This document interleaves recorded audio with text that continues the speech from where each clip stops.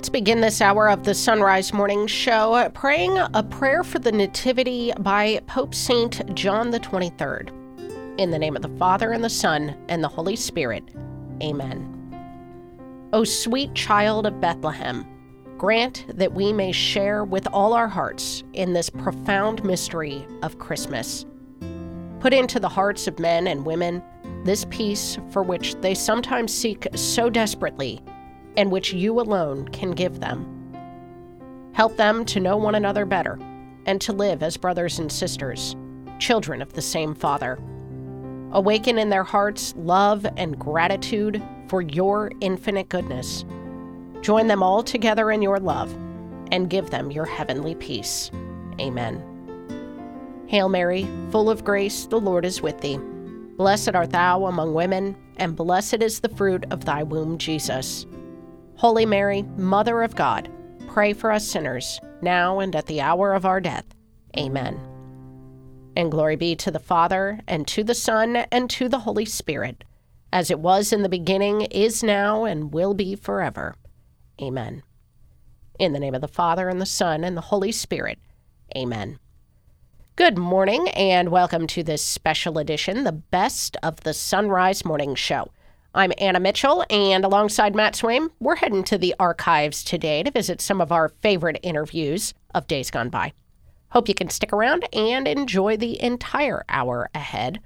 We'll get started right now. It's 2 minutes past the hour. Matt? Steve Ray joins us now from CatholicConvert.com, where you can find all kinds of great information from him, including information on how to go on pilgrimage with Steve. Steve, good morning. Good morning, Matt. We hear a lot about shepherds in the readings for the Nativity, so we get to talk about caves and sheepfolds in the Bible. So is it true that they would keep animals in caves? Yes, in fact, even families lived in caves.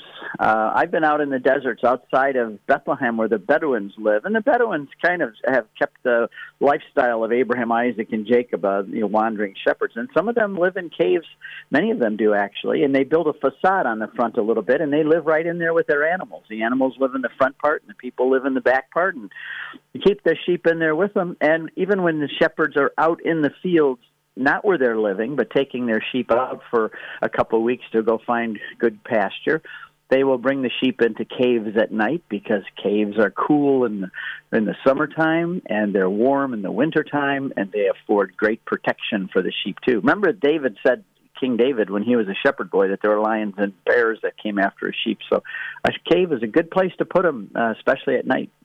Yeah, just make sure that cave doesn't go back too far so you're not coming in on a bear's spot, right? That's true. So then this kind of goes back to the question too of like Jesus's birth, because a lot of people have standalone little like huts, like an outshed or building when they're doing their nativity scenes. But if this has got a manger in it, this means that Jesus was born in a place that people were used to keeping animals.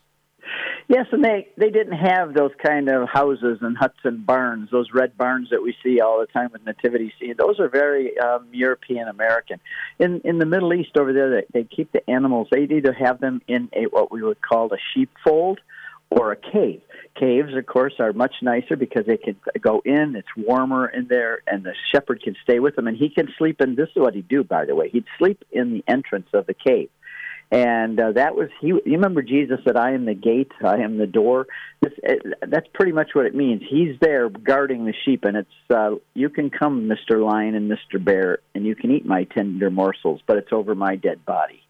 I'm going to protect them. And that's what Jesus would said. Remember, he said that I lay my life down for the sheep, not like the hirelings do. They run away. The ones that don't own the sheep, they're just getting paid $5 an hour. They run off, but I stay with my sheep. So it's very much caves and the sheepfolds, which that was where they would put the rocks. And you could still see them today when they're driving around out in Bethlehem area and down into the Judean wilderness. You can see these kind of stone walls that they would build to keep the sheep in.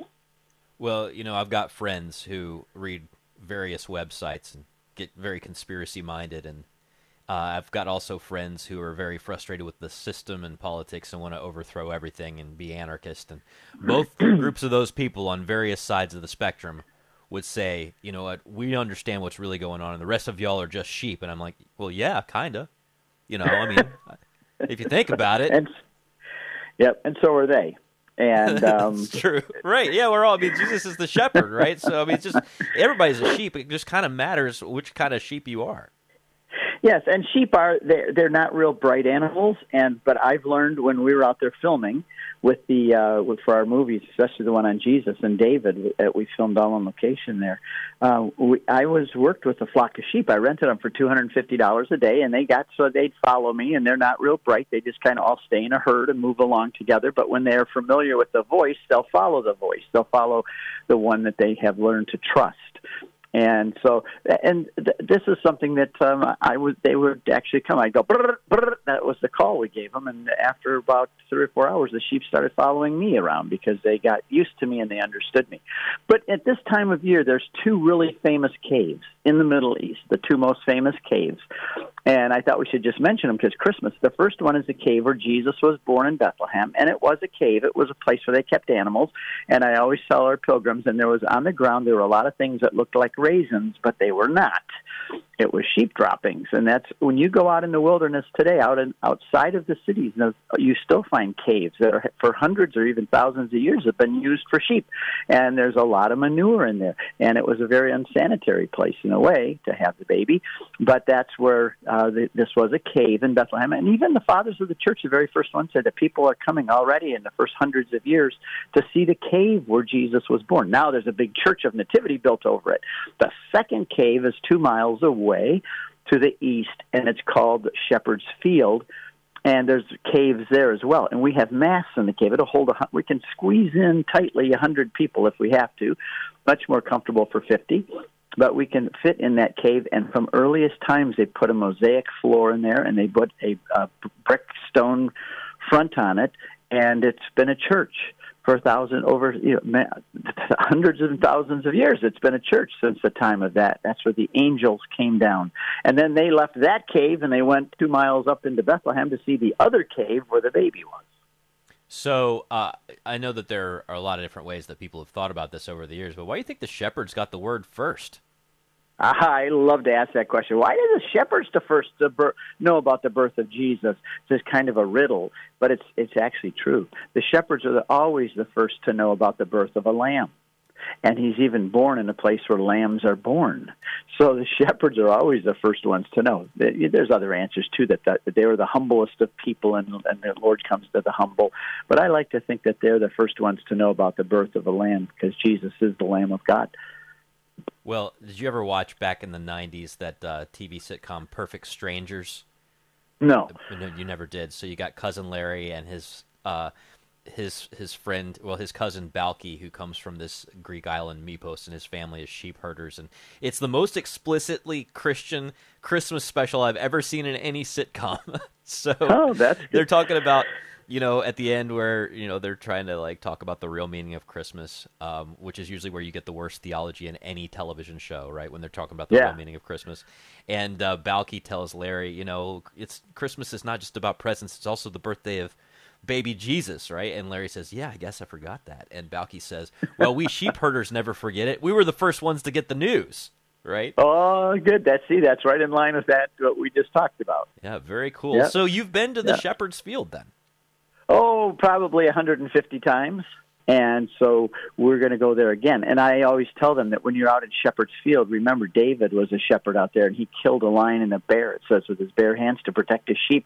And it also, I think, is where he wrote Psalm 23. He was just wandering around taking care of his sheep one day. He says, the Lord is my shepherd. He takes care of me like I take care of my sheep. And Psalm 19, I think he wrote out there, too, when he was laying out, looking up at the stars. The heavens declare the glory of God, and the firmament proclaims his handiwork. So this is where David also was out with his sheep, right out at the same place where the shepherds outside of Bethlehem were taking care of their sheep on Christmas Eve. And, oh, by the way, people say that you couldn't have Christmas on December 25th because it's winter and you'd never have sheep out in winter, and it says they were out with their flocks. Nonsense. It never gets cold. This is not Minnesota over there. This is very temperate land, and people are out there with their sheep in the wintertime. We see them all the time. Well, just a quick technical note on what you just mentioned about David. So you mentioned that David killed a lion with his bare hands, but he killed the bear with his lion hands. So you always have a good joke. I couldn't resist, Steve. Well, we've got sunrisemorningshow.com up, by the way, and if you go there, you'll get a link straight over to CatholicConvert.com. You can join Steve on one of these pilgrimages. Go to the place where this stuff actually happened, which is incredible. Steve, thank you so much. Have a great day. Thank you, Matt. God bless you. I'm Matt Swaim. Thanks for listening to the best of the Sunrise Morning Show. We'll be right back. Support is from Solidarity Health Share. Do you have an insurance plan that pays for everything, even things that violate your beliefs? Have you ever felt there has to be a better way, but didn't know you had any options? If you answered yes, I've got some good news for you. There is a better way and a more affordable way. Solidarity Health Share can save you hundreds of dollars each month while actually supporting your beliefs. Because the best news is that Solidarity Health Share costs a whole lot less than insurance. It's time to jump in and put your money where your faith is and put some money back into your wallet at the same time. Join Solidarity Health Share, a faith-based healthcare sharing community. Prices start as low as $384 a month for families. Call to see how much you can save. 844-334-3245. That's 844-334-3245. Solidarity Health Share, 844-334-3245. Waking up with Mystic Monk coffee is definitely a better way to start your day. Not only are you getting a great cup of coffee, but your purchase helps support the life of the Carmelite monks of Wyoming. And your purchase can also help our work. All you need to do is go first to sonrisemorningshow.com. When you click the Mystic Monk link on the side of the page, we earn a commission. Support the monks and support the Sunrise Morning Show. Click the Mystic Monk link at sunrisemorningshow.com. That's sonrisemorningshow.com. He is honored as a doctor of the Church and the so-called Pillar of Faith. Matthew Bunson and the Doctors of the Church. St. Cyril of Alexandria was Patriarch of Alexandria and is famed for his defense of the Blessed Mother's title, God-bearer, against Nestorian heretics who denied the union of Christ's human and divine natures. For that, he is called Doctor of the Incarnation. To find out more, visit EWTN.com and click on Catholicism.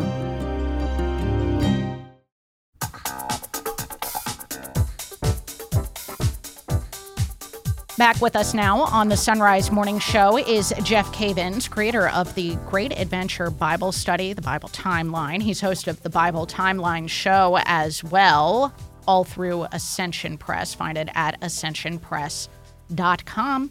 Jeff, good morning. Good morning, Anna. Good to be with you. It is good to have you back. And we are going to be talking about the importance of the Babylonian exile to sort of illuminate our understanding of the Nativity of our Lord, which we are celebrating this week. First off, what was the Babylonian exile? How did it come about? Sure. Well, when you look at the Old Testament, it is important to understand that this exile period is a major period in Israel's history. Real quickly, in 930 BC, Israel divided into two nations. Israel to the north with 10 tribes, led by Jeroboam, who was an Ephraimite. And then in the south, Judah, 2 tribes, Judah and Benjamin, and they're called Judah. So you have Israel to the north, Judah to the south. Well, the north didn't do very well at all. And they didn't listen to the prophets, Hosea and Amos, or Elijah and Elisha. And the Assyrians came down and absolutely decimated the north. And that was in 722. The south, they did better than the north, but not completely. They did not listen to the Lord or respond to the prophets. As a result, the Babylonians became the world power over the Assyrians, and it was the Babylonians, led by Nebuchadnezzar, and they were the ones that were going to come down and they were going to conquer Jerusalem. And so there was an exile, and it started in 605. That was the first wave where Daniel went into exile. In the second wave, that was 597 BC, and the third wave was 587 BC, and that's when The Babylonians destroyed the temple, they destroyed the walls, and it was decimated. And that led to 70 years in Babylonian exile. Well, what is an exile? Well, an exile is picking you up physically and moving you to where you are at spiritually, far from the Lord. That's what exile is about, and that's a major theme in Jesus' ministry, like the prodigal son. He's gone away, and now he's come back. Yeah, I wanted to talk a little bit more about why this Babylonian exile happened when it did. And I think that this is where, when we talk about slavery to sin, I mean, this is exactly what is happening in the hearts of the people of Israel, the people of Judah in this time, correct? They're not keeping the Jubilee, which Jesus proclaims when he comes. That's right. The reasons that they went into Babylonian exile, number one, is that they themselves were freed from bondage in Egypt. And as a result, he said, now you are going to do that with other people. You're going to set the captives free. And there were two major ways that they could do that. One was a big jubilee. Every 50 years, you would give back property. You'd forgive debt. Slaves would be freed. Every 7 years, there was a smaller jubilee within the land among Israelites. Well, they failed at that, celebrating it in name only, and God caught them on that. He said, look, I didn't free you from Egypt metaphorically. I did it, and I want you to really do this with other people. So number one was the failure, and equally, it is corrupt leadership. The leadership did not tend to the flock. They only tended to their own needs. And they filled their belly and their coffers, and the people of Israel were left to themselves. And so in Ezekiel 34, God says something that is stunning. He said, you know what? The leadership is poor. I myself will come and seek and save the lost. So when Jesus comes on the scene, the Son of Man, the title that he uses about himself more than all other titles combined, the Son of Man has a kingdom that will never end, Daniel says in Daniel 7. Jesus says, the Son of Man, and then he clicks that scripture with Ezekiel 34, where God says, I will come and seek and save the lost myself. So Jesus takes those two scriptures, Daniel 7 and Ezekiel 34, he bangs them together. Wow, he's calling himself the Messiah. A job done myself, and that's what he came to do. And so that's a little bit about why they went in there. And then after 70 years, of course, they return, rebuild the temple under Zerubbabel. Ezra reads the scriptures and teaches, and Nehemiah builds the walls. It was a complete restoration. Not as glorious as it was before, but there is a restoration. Well, I want to ask you one more question, which is a little bit of a pivot from what we've been discussing here, but more from a biblical, historical kind of standpoint. So during the Babylonian exile, as we learn in the genealogy of Matthew, the kings go underground. I mean, they're in exile as well. And I'm wondering how Herod comes into all of this, because, of course, during the Christmas octave, we celebrate the Feast of the Holy Innocents. So can you talk about how Herod fits into this story a little bit? Herod is an interesting character. His genealogy, it goes all the way back to the area of Edom, which is the area on the eastern side of the Dead Sea. And that's where Petra is. And he's from that area. Well, anyway, Herod is really considered kind of a Roman Jewish client king. And he is placed in the area of Israel. He is a ruthless man. And the thing about Herod is that he becomes envious and he's out of sorts when he hears that there is another king. Well, Herod had to have known these prophecies from long ago, and he hears about a king, and that drives him crazy, and that leads to the Holy Innocents. He's going to wipe out the children of Bethlehem because he is so insecure. but he's a great builder, and that's why he's called Herod the Great. He ended in absolute ruin because he isn't the king. Jesus was the King of Kings and the Lord of Lords. Absolutely. We've been talking to Jeff Cavins, and you can get more information like this from Jeff himself embedded in the text of the Bible through the Ascension Press app. Go to ascensionpress.com/app. And Jeff, really appreciate your thoughts this morning. Thank you so much. Thank you for having me. It's good to talk to you again. Likewise, it was really good to talk to you again. You're listening to a special Christmas Octave edition of the Sunrise Morning Show. It's 21 minutes past the hour. This is Father Benedict O'Kinsella from Mount St. Mary's Seminary in Cincinnati for Sacred Heart Catholic Radio. In October, we celebrate the feast day of St. Luke the Evangelist. St. Luke was a companion of St. Paul. He accompanied St. Paul on many of his missionary journeys, including his final trip to Rome, where he was a witness to the great apostle's final days and martyrdom. After the death of Paul, he returned to Greece, where he wrote his Gospel and the Acts of the Apostles, which gives witness to the earliest days of the Church. Christian tradition tells us that Luke died a natural death at the age of 84. Legend tells us that St. Luke, as well as being a doctor, was also an artist and was credited with painting a portrait of the Blessed Virgin. Certainly his Gospel could be called a work of art. Luke takes special care to give us descriptions and details of the everyday life and people that surrounded Jesus.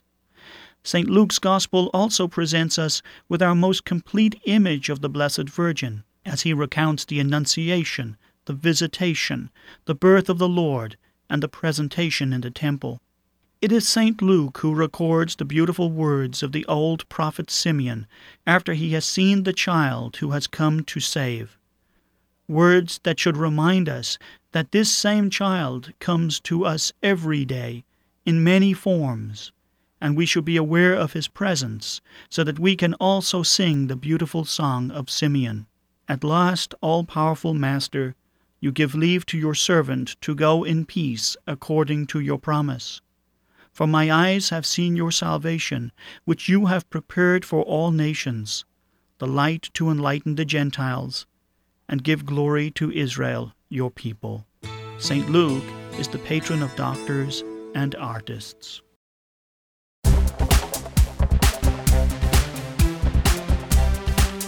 Joining us again on the Sunrise Morning Show is Dr. John Bergsma. He's author of many books. Good morning, Doc.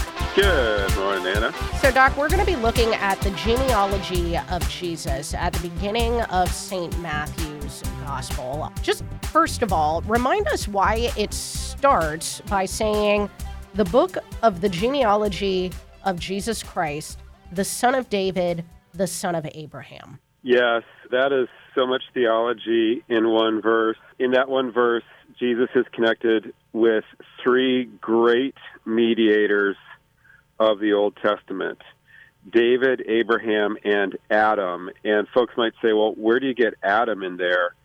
Well, the phrase book of the genealogy of only occurs one other place in the Bible, and that's in Genesis 5:1, and the complete sentence is the book of the genealogy of Adam. And so any good Jew is going to know that, and the implication is clear. Jesus is a second Adam, one to bring us back to Eden and restore to us the river of life and the food of life, which is the sacraments. And then Son of David as a title, not just any Son of David, because little known fact, lots of sons of David running around in the first century in towns like Nazareth, but only one was the heir, the Son of David, and that's Jesus, the one who was promised to rule over the nations forever. And then Son of Abraham, likewise, every Jew is a son of Abraham, but Jesus is the Son of Abraham because he's the seed that was spoken of in Genesis 22:18, the seed who would bring blessing to all the families of the earth. And so, again, Jesus is all three of the seeds of the Old Testament, the seed of Adam, the seed of David, the seed of Abraham. Yeah, and when it says the book of the genealogy of Jesus Christ, Christ is not his last name, right? What is Matthew getting at by saying Jesus Christ? Yes, so Christ means anointed one. The Greek translation of Hebrew Meshiach, which is literally smeared person.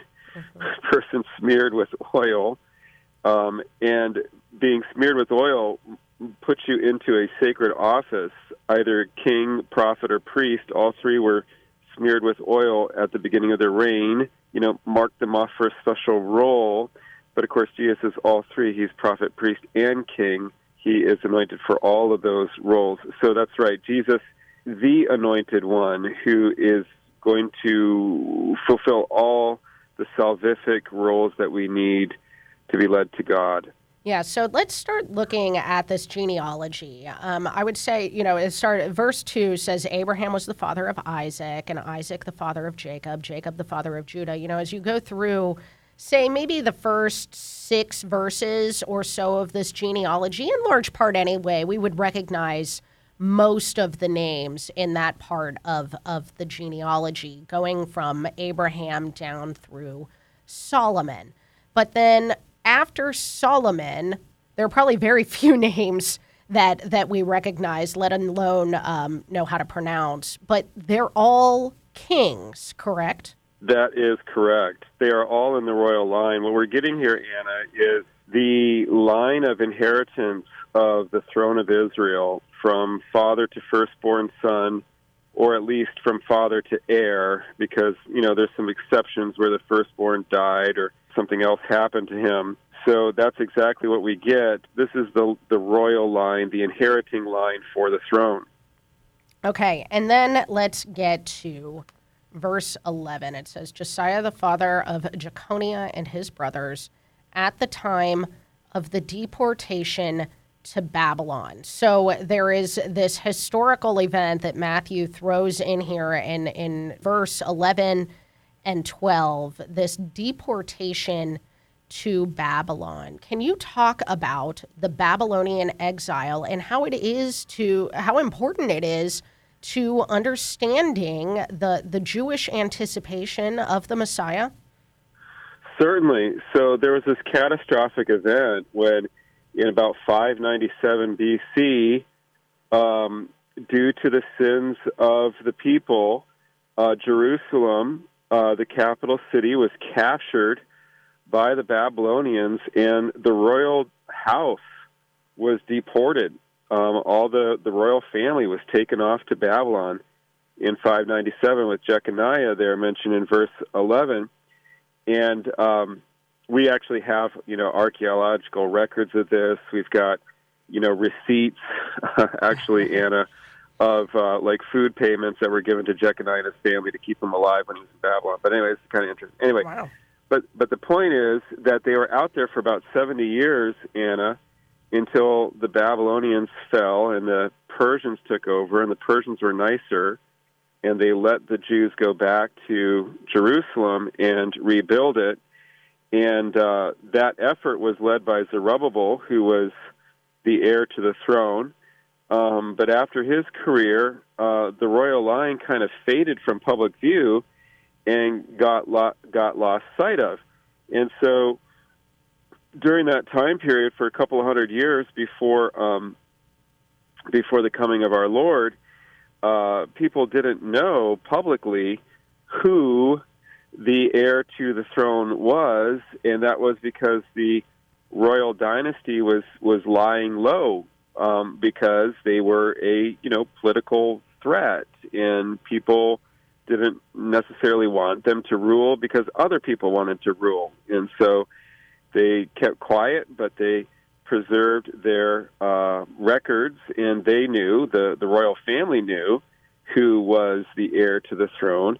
And that's kind of the big reveal here in Matthew 16, is that when you come up to the first century, it was Jacob and then Joseph who was in line to the throne. And Joseph, the foster father of our Lord, of course, was, as people have pointed out, he would have been king if the house of David was on the throne at that time. Saint Joseph was royalty. He was the heir to the throne, and because our Lord was his legal son, the throne passes to our Lord. Okay. I mean, honestly, this is shocking to hear in a sense, because Yeah, we know that it's through St. Joseph that Jesus is in the line of David, but I at least, Dr. Bergsma, never made this connection that Joseph was a man who would be king. Me neither until a couple of years ago. It finally dawned on me, like, oh my gosh, all of these guys would have been king if their dynasty was on the throne, just like there's Habsburgs in Europe who would be ruling over, the Austro-Hungarian Empire if that was still the case, And so there's these sons of David who would have been king. St. Joseph was full-blooded royalty. And, a beautiful thing about St. Joseph is that, Anna, back in Deuteronomy 17, it gives the qualities of the king, or what the king must not do. He must not be wealthy. He must not have more than one wife. He must not accumulate a great army. He needs to be a person of humility and virtue. And really, St. Joseph is almost the only one in the royal line that had those virtues of humility that were required of the king in Deuteronomy 17. Solomon did not have those. He had way too many wives, and he was proud and way too wealthy and all of that.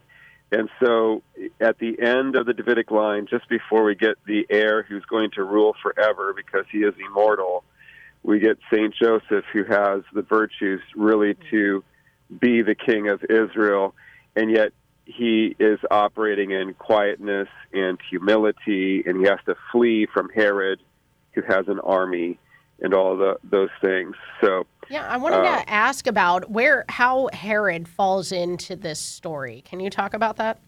Oh, yes. What a crazy, sketchy story that is. So the Maccabees kind of rise to power back in the middle of the 2nd century, around, say around 150 BC, roughly speaking.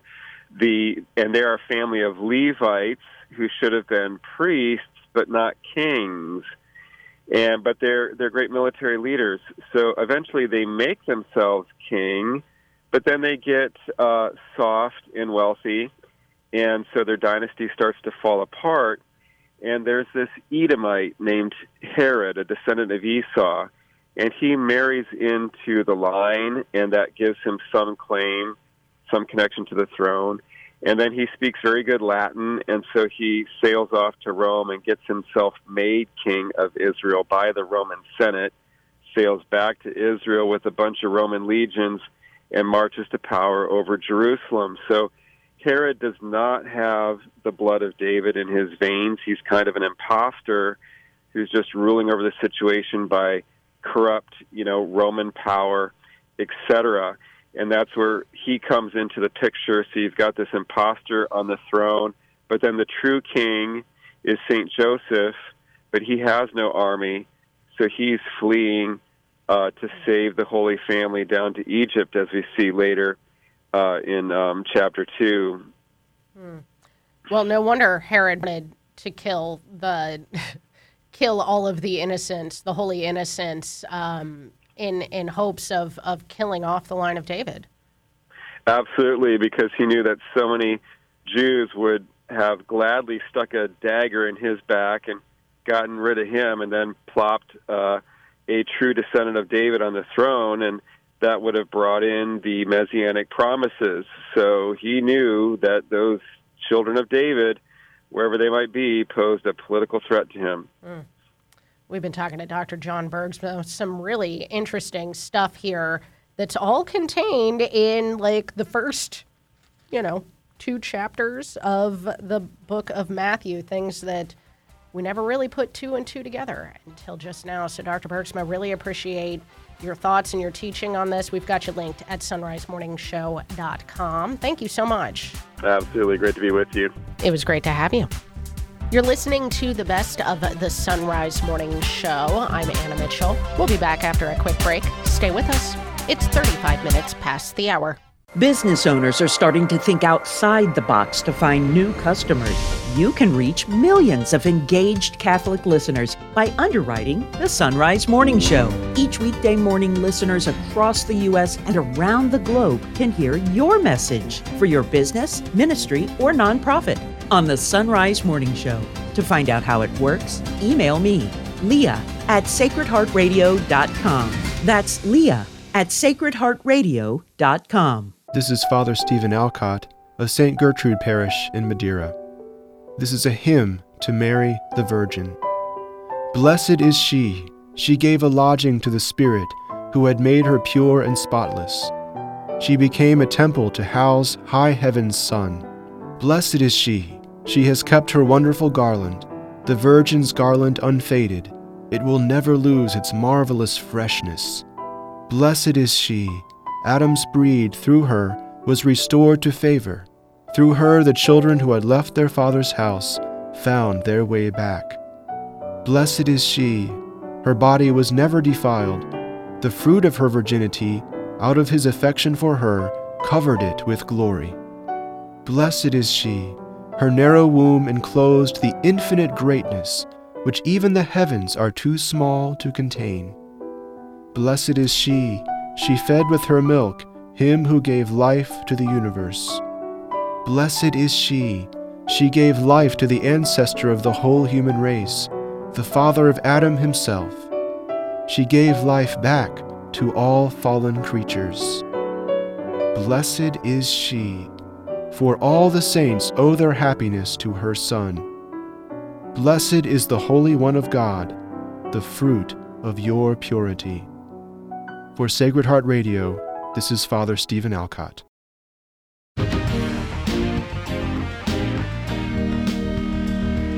Monsignor Charles Pope now joining us from the Archdiocese of Washington. You can find him online at blog.adw.org and monsignorpope.com. Monsignor, good morning. Good morning. So I've been practicing how to say this because I know I'm going to tongue twist myself just attempting it. But why was Jesus born when and where he was born?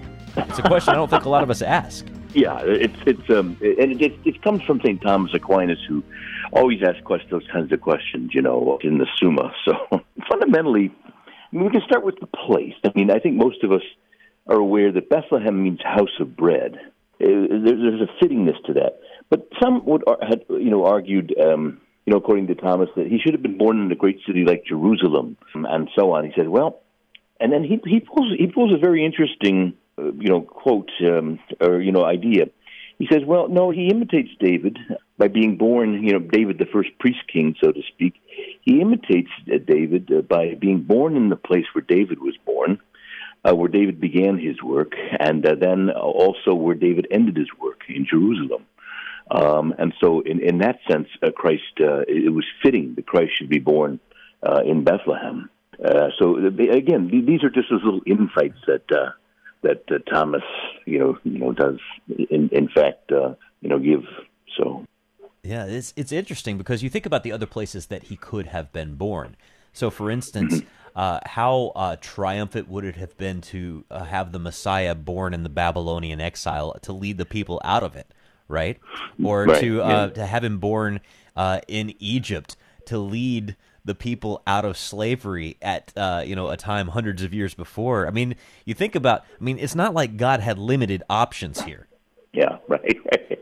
Yeah, it is true. But as I say, it's remarkable too when you think though about the humility of Christ. How he was born. In such a small, insignificant little town. It's significant because David was.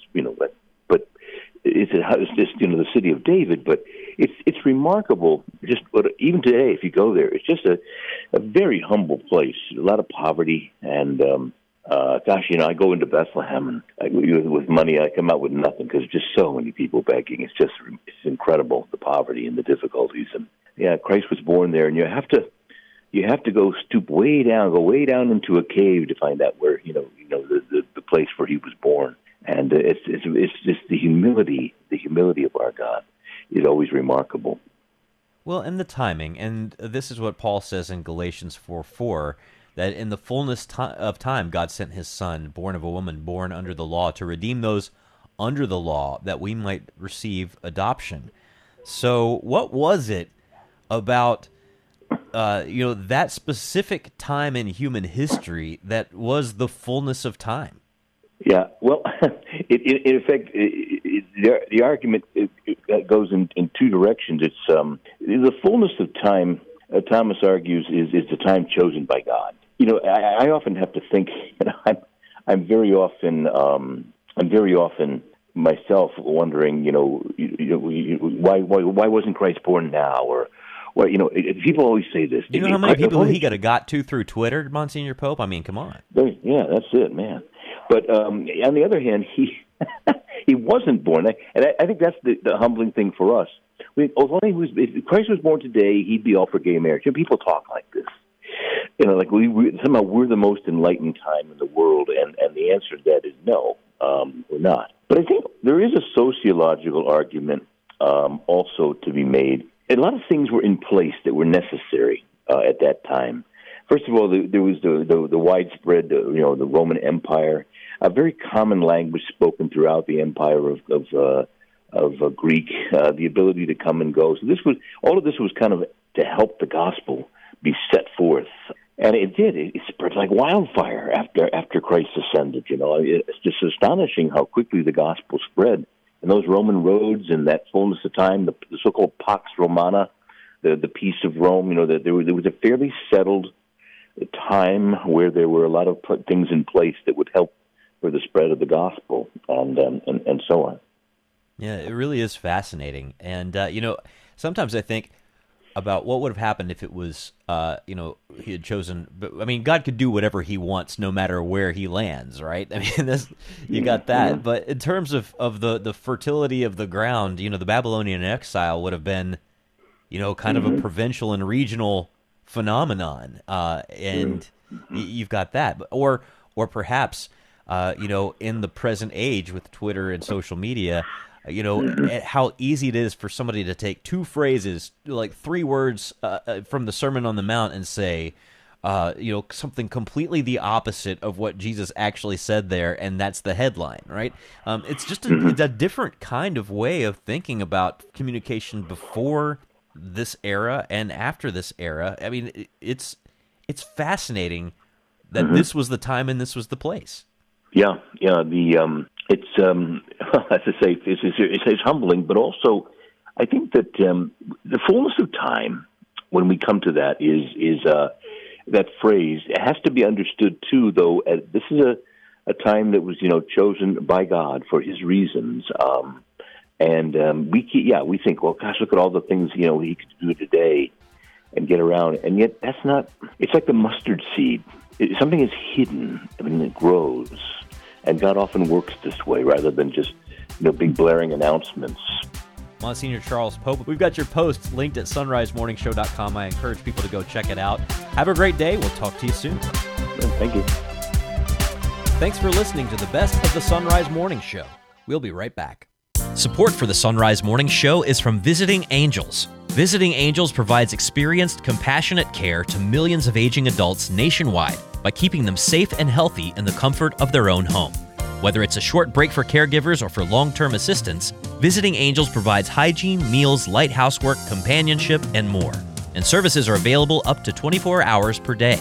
Visiting Angels, online at visitingangels.com. That's visitingangels.com. Franchise opportunities available. Looking for peace? Longing for joy? God is calling you to know and love Jesus Christ like never before and to help others do the same. God is calling you to bring Ignatian prayer into the suffering world, to work for the new evangelization. Here's your opportunity. Go to LordTeachMeToPray.com, order the free digital training and facilitator manual, LordTeachMeToPray.com. Click on the red button now. God is calling you. Underwritten by Lord Teach Me to Pray. We know you love waking up to the Sunrise Morning Show with a hot cup of Mystic Monk coffee. And if you're looking for decaf options to have something to warm you up at the end of the day, the Mystic Monks have the coffee and tea for you. And you can earn us a commission that supports the show when you shop after clicking the Mystic Monk link at our site, sunrisemorningshow.com. Be sure to also check out our online store where you can purchase Sunrise Morning Show ceramic and travel mugs. Find our swag and link through to Mystic Monk Coffee at sonrisemorningshow.com. He is honored by the Church as one of the greatest enemies of clergy sexual abuse. Matthew Bunson and the Doctors of the Church. In his time, St. Peter Damian fought against the many vices of contemporary clergy, especially sexual abuses among the clergy. In 1051, he wrote the Book of Gomorrah that is still considered essential reading for fighting abuse today. He died in 1072. For more about the Doctors of the Church, visit doctorsofthechurch.com.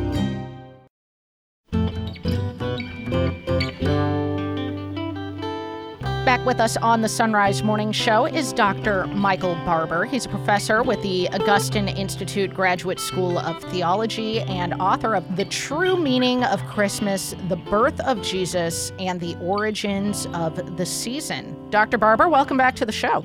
Thanks for having me back, Annie. It's great to be with you. It is great to have you, and I'm excited to talk about this book. Can you just start us off with an overview of all of this stuff that you cover in here? I mean, what do you think that everyone needs to know about Christmas?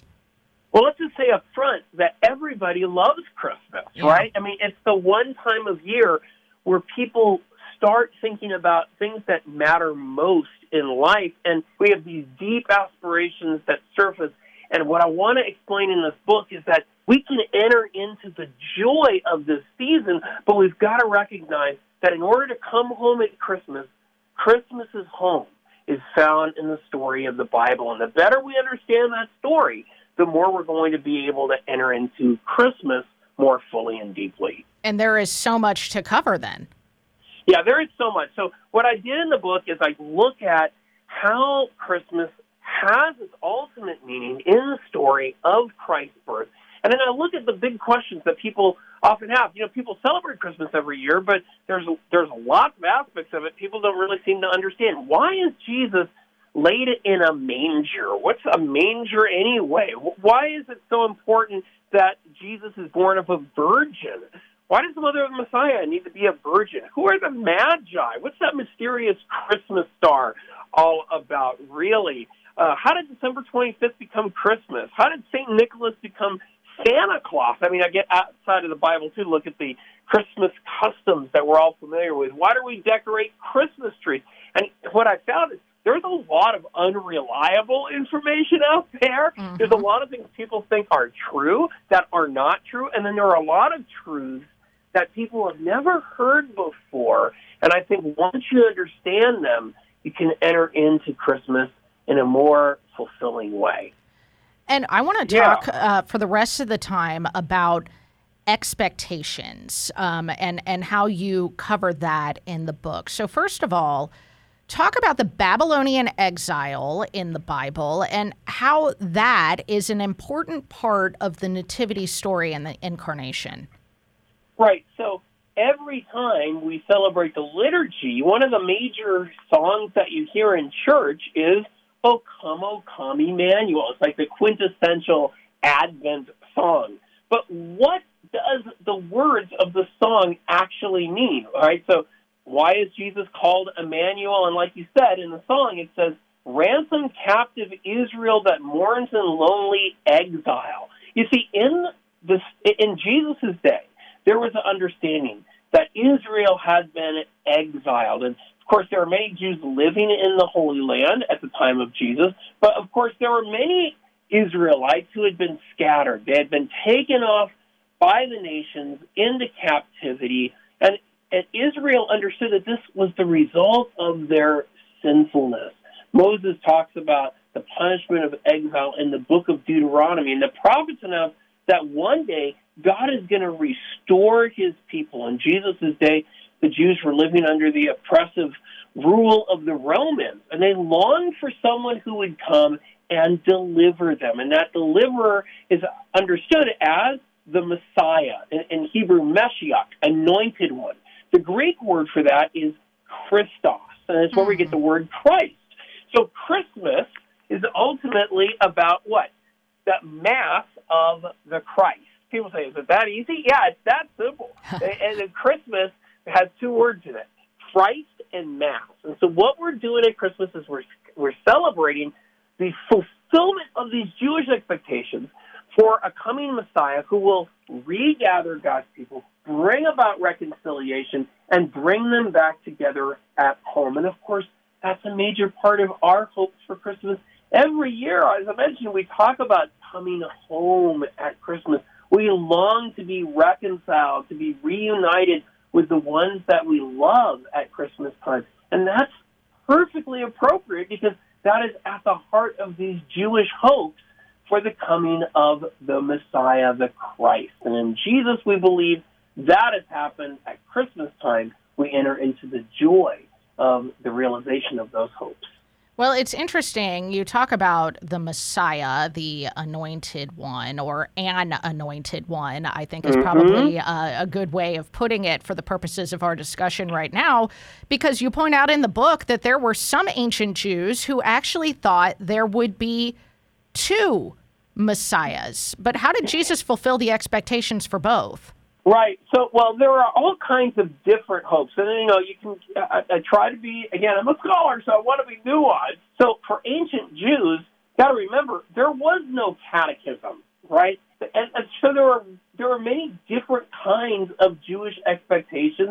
Some Jews were expecting a Messiah who would be a military leader. And that seems to be especially dominant, especially the idea that the Messiah would come from the line of David. There is some indication, however, that there were Jews who also believed that there would be a priestly Messiah, a Messiah from the line of Aaron. And what we see in the New Testament is that Jesus fulfills all of these hopes. He is the true son of David because he is the adopted son of Joseph. And so he is sharing in Joseph's royal line. Some people say, well, if he's the biological son, if he's the adopted son of Joseph, does that not mean he's the actual one? No, that's the way it worked in the ancient world. Usually it was the adopted son of the emperor who became his successor, not the biological son of the emperor. All that mattered was your legal line. So Jesus is the fulfillment of Davidic hopes because of Joseph. We could talk a lot about Joseph and why he's so important to the story, but he's also the fulfillment of other hopes, like the hope for a coming priestly figure, like you see in Isaiah 53, where there's a figure who offers himself as a sacrifice and therefore as a priest. And Jesus is also that figure as well. So he fulfills all of the hopes, and that's one of the major themes of the Christmas story. And it's also the reason why we have lots of things as part of Christmas that actually aren't specifically in the gospel. Like, for example, in nativity sets, we usually have an ox and a donkey. But if you go back to the story of Jesus' birth in the Gospel of Luke, you'll find that there is no mention of an ox and a donkey. So why do we have an ox and a donkey in the story? Well, because in the Greek version of the prophet Isaiah, we read, the ox knows its owner and the donkey knows the manger of its Lord, but Israel has not known me. And ancient Christian writers like Jerome said this passage is fulfilled in Christ. Mm-hmm. And so when we have a donkey and an oxen and a manger scene, it's because we recognize that Christ is fulfilling all of the scriptures. He's fulfilling this prophecy from Isaiah. And so when St. Francis of Assisi set up the first manger scene, what did he do? He put an ox and a donkey in his manger scene because he understood Christ is coming as the Messiah to fulfill the scriptures. That's incredible. Now, before we let you go, I want to ask one more thing, because we mentioned the Babylonian Exile, which I would venture to say is something that many people have heard about, but probably don't really know what it actually is. And I think another one of those Bible-y words in kind of the same vein is the word Jubilee. So what is a Jubilee, and what does that have to do with Christmas? Okay, in brief, and you have to read the book for a more nuanced answer here, okay, but in brief, there's an understanding that after 7 Sabbath years, so every seventh year you'd have a Sabbath year, after 7 Sabbath years, you rest on every Sabbath year, you would celebrate this great year called the Jubilee, and the Jubilee involves forgiveness of debts, among other things. And it addresses the implications and the problems, the consequences associated with death. People would have to sell their land. People would have to be sold into slavery. What happens by Jesus' day is that it's understood that sin is a kind of debt. And so in the future age, God is going to bring about an excellent Jubilee, like the definitive Jubilee year, when God will forgive Israel's sins of debt, and Israel will be released from its captivity, its exile, and its bondage to pagan powers like the Romans that are the result of their sin. And what we see in the gospel, especially the Gospel of Luke, is that Jesus announces that he has come to bring fulfillment to these hopes.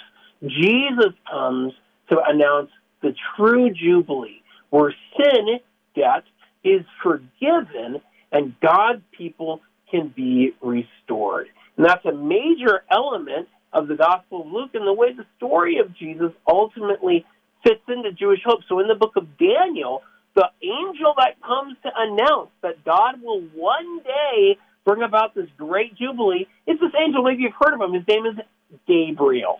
And so in the Gospel of Luke, that same angel is the one who appears to Zechariah, and then he appears to Mary to announce that that Jubilee that he declared in the book of Daniel is now fulfilled in the coming of the Messiah, Jesus Christ. It's incredible. And as you say, it's important to go to the book to get more on this, because there are some incredible insights in this book. It's called The True Meaning of Christmas, The Birth of Jesus, and the Origins of the Season. You can find it linked at sunrisemorningshow.com. Dr. Michael Barber, thank you so much. It's great to be with you. Thank you so much. You bet. And that will do it for this special edition, the best of the Sunrise Morning Show. Hope you enjoyed the previous hour. Thanks so much for joining us.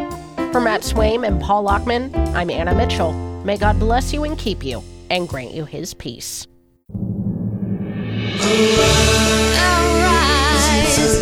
It's a new day. Hear God's word. Let us pray. Let us pray. The Sunrise Morning Show. Can't wait to start your day. Let's begin this special hour of the Sunrise Morning Show in prayer. In the name of the Father, and the Son, and the Holy Spirit. Amen. The Word of God existed before the creation of the universe, yet was born among us in time.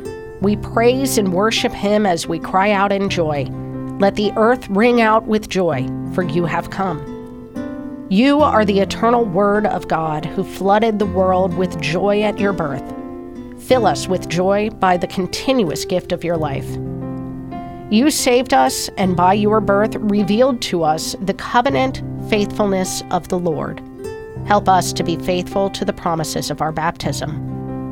You are the King of heaven and earth, who sent messengers to announce peace to all.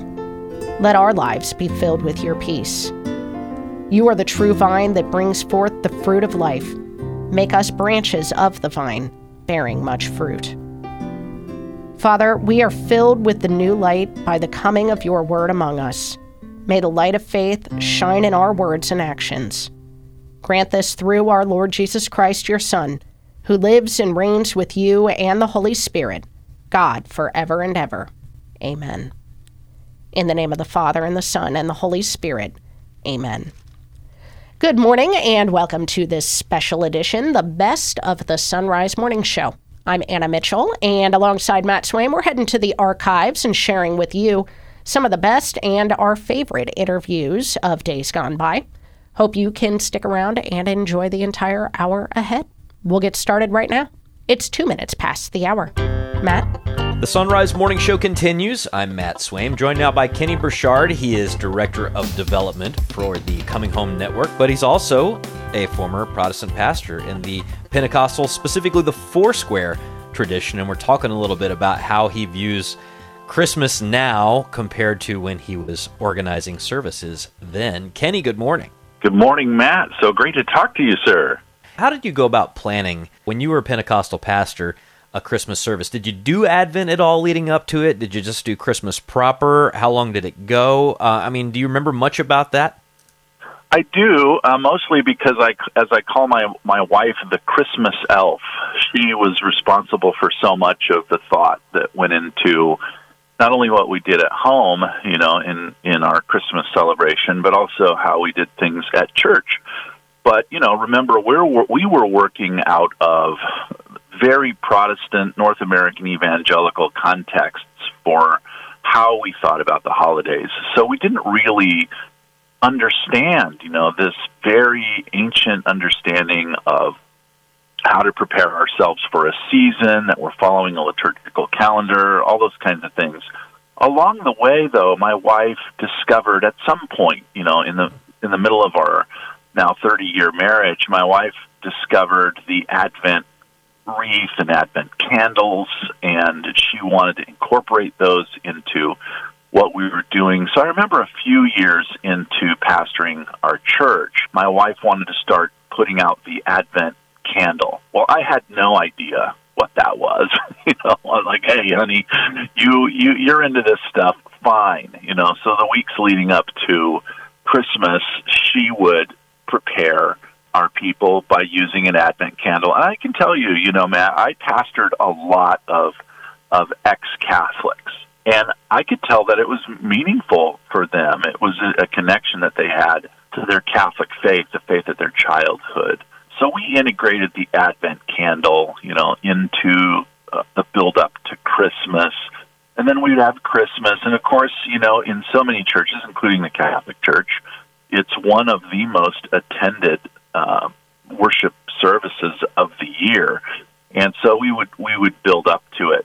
But as far as, following a strict liturgical calendar or even understanding what that meant, no, there wasn't really much of that at all. There were times where we had Christmas Eve services. We would gather together at a local church and do a candlelight service and things like that. So those are the main things, I guess, that were common for us. Well, I wonder if you could speak a little bit to kind of the pressure that was on you. I mean, this is a big night of the year. You got to sell people, right? Get them to come back again. Compared to what's going on at the Catholic Christmas Eve service, right? The midnight mass, or sometimes it's a little earlier, right? Where, there's kind of already this thing that the pastor knows is going to happen, right? And he's just got to have a 8-minute talk in the middle of it, and maybe the music minister will pick some songs. But the Catholic Church is it sort of is what it is. It's not trying to necessarily sell you the way that you probably felt the pressure to sell people on your church when you had their 1 hour at Christmas. Right. It's so interesting because right now, in our neighborhood and in our community and even in our mailboxes, we're getting bulk mail and mass mail and banners going up all over for, the hundreds and hundreds of non-Catholic churches in our city are all, trying to get people to come to their Christmas Eve thing, their Christmas thing. And it's advertising, hey, come to ours. We've got really cool stuff for the kids. We've got a special this or that, because the goal is to fill the place up, maybe get some new people in there. Maybe pass the plate a little bit, Kenny. I don't know. Exactly. And then this is what we do. This is how we do it, And so there is kind of almost sort of a market, if I can say it this way, a market-driven approach to trying to get people there and using Christmas to do it. Now, as a Catholic, I see people, there's no advertising, aside from, let's post on our website what time things are happening so people know when to show up. But there's no sense that we have to do something to get people here. Rather, it's the Catholic impulse that we're in a season and that we're following a trajectory. We're living out of a story of salvation, and that this is part of how we do it. And it's the calendar, the liturgical calendar, is driving us along, keeping us rooted and grounded in the story, and bringing us to this place of celebration. And you'll find hundreds and hundreds and hundreds of people streaming, at 11 o'clock p.m., streaming to their churches, filling the place up to celebrate at Christmas Eve and all through the Christmas season. And it's their impulse as Catholic followers of Jesus to do this. It's not driven along by marketing. It's driven along by the story that we're living, carried by the liturgical calendar. So very different impulse, if I can say it that way. And ultimately, and you and I have been working on a series for the Coming Home Network about how the Mass is different than Protestant worship and all the pieces of that, but ultimately the Eucharist is what's driving people back, even if they don't, if they can't articulate that's what it is. I mean, that's what it is, right? That's ultimately that's exactly right at the heart of what's happening. But one of the thing I wanted to ask you before I let you go, and that is that a lot of Protestant churches have gotten more into Advent. I see Advent. Well, and Ash Wednesday, for that matter, too, and Lent, these lead-up seasons, to Christmas and then to Easter. I see a lot more Protestant churches digging into that than was ever the case when I was growing up. And so, I think Protestants, evangelicals of various stripes, can kind of get the Advent thing a little bit. What is a big adjustment, I think, for new Catholics, for converts, even for Catholics who are lifelong Catholics, is the idea of Christmas as a season. I wonder what kind of adjustment that's been for you and your family to be like, okay, no Christmas, and then when Christmas hits, we're going to do it not just for a couple days, not just till New Year's, but like as a season. Well, I can tell you this. Remember what I said about my wife, the Christmas elf? She loves it, and so does my son, that Christmas isn't over.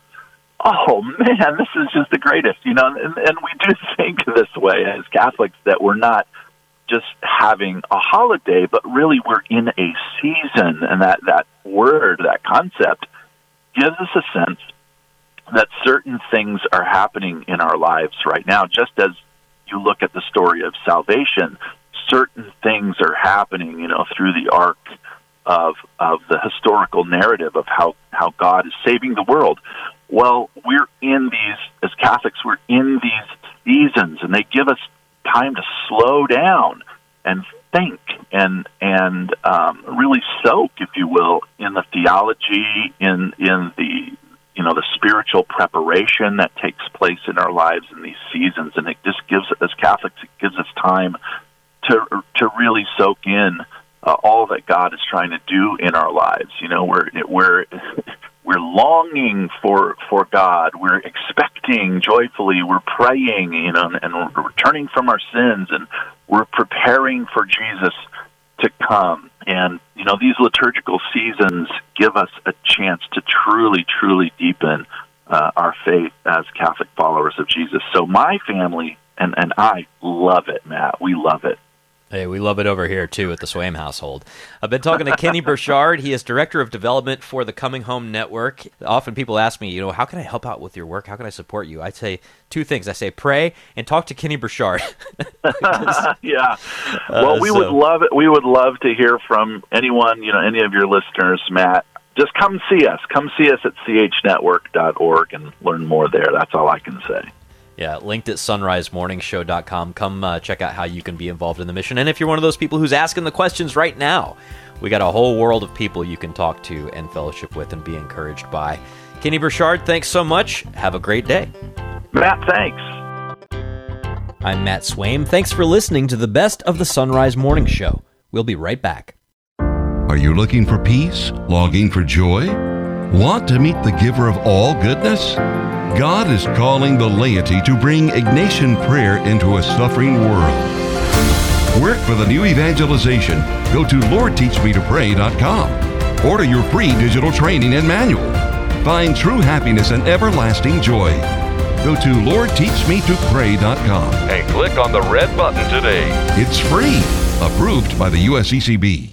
The Christmas Means Life campaign encourages you to add another person to your Christmas list, the baby Jesus, as represented by women and children in need by making a donation to your local pregnancy center. Another option is to support the JP2 Life Center, committed to saving lives with free pregnancy help services, holistic OBGYN care, and education programs. Find out more at jpiilifecenter.org. That's jpiilifecenter.org. Because Christmas means life. It's always harder to get out of bed when it's cold outside. So, give yourself something to look forward to, like Mystic Monk Coffee for the first cup of the day. You can find a link to Mystic Monk Coffee at our site, sunrisemorningshow.com, and we earn a commission on anything you buy through that link. You can also treat yourself to a Sunrise Morning Show mug, which you can buy through our online store. Check out the mugs and link to Mystic Monk Coffee through sunrisemorningshow.com. That's sunrisemorningshow.com.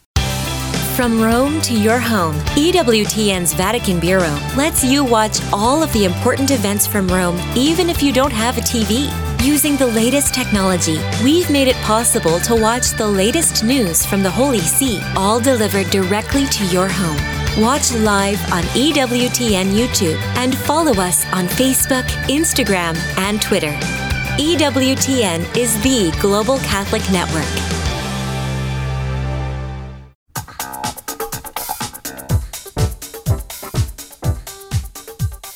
Back with us now on the Sunrise Morning Show is Dr. John Bergsma. He is author of many books, including Bible Basics for Catholics and New Testament Basics for Catholics. He is co-author with Dr. Brant Petrie of A Catholic Introduction to the Bible, the Old Testament.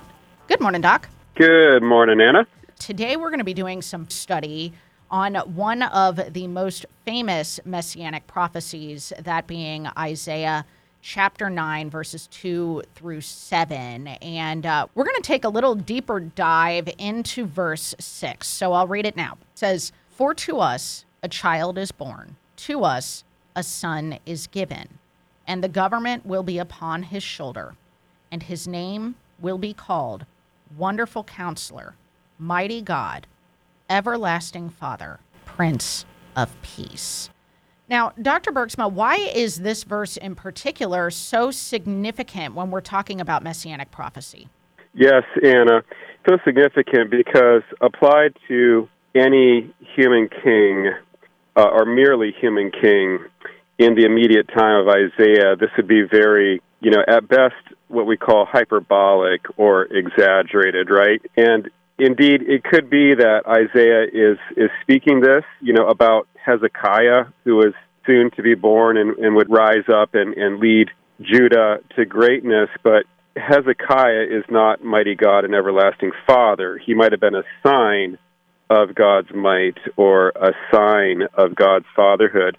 But as so often happens, Anna, what's so, dare I say, cool or neat, whatever, awesome about these prophecies is that what was exaggerated or what was poetic about Savior figures in the Old Testament becomes literally true of the Messiah. And that's so amazing. The Messiah is indeed mighty God in a person, and Jesus shows that, for example, by just telling the wind and the waves to stop, displaying this divine power. So that's a principle that we should keep in mind when reading the Old Testament. It's often these poetic passages come to rest in a literal sense in the person of Jesus. Well, I just want to get your commentary on each of these four titles that we read in Isaiah chapter 9, which, of course, is a very famous passage, thanks to it being read during Christmas time. So start us off with Wonderful Counselor. Certainly. This is a title that calls to mind Solomon.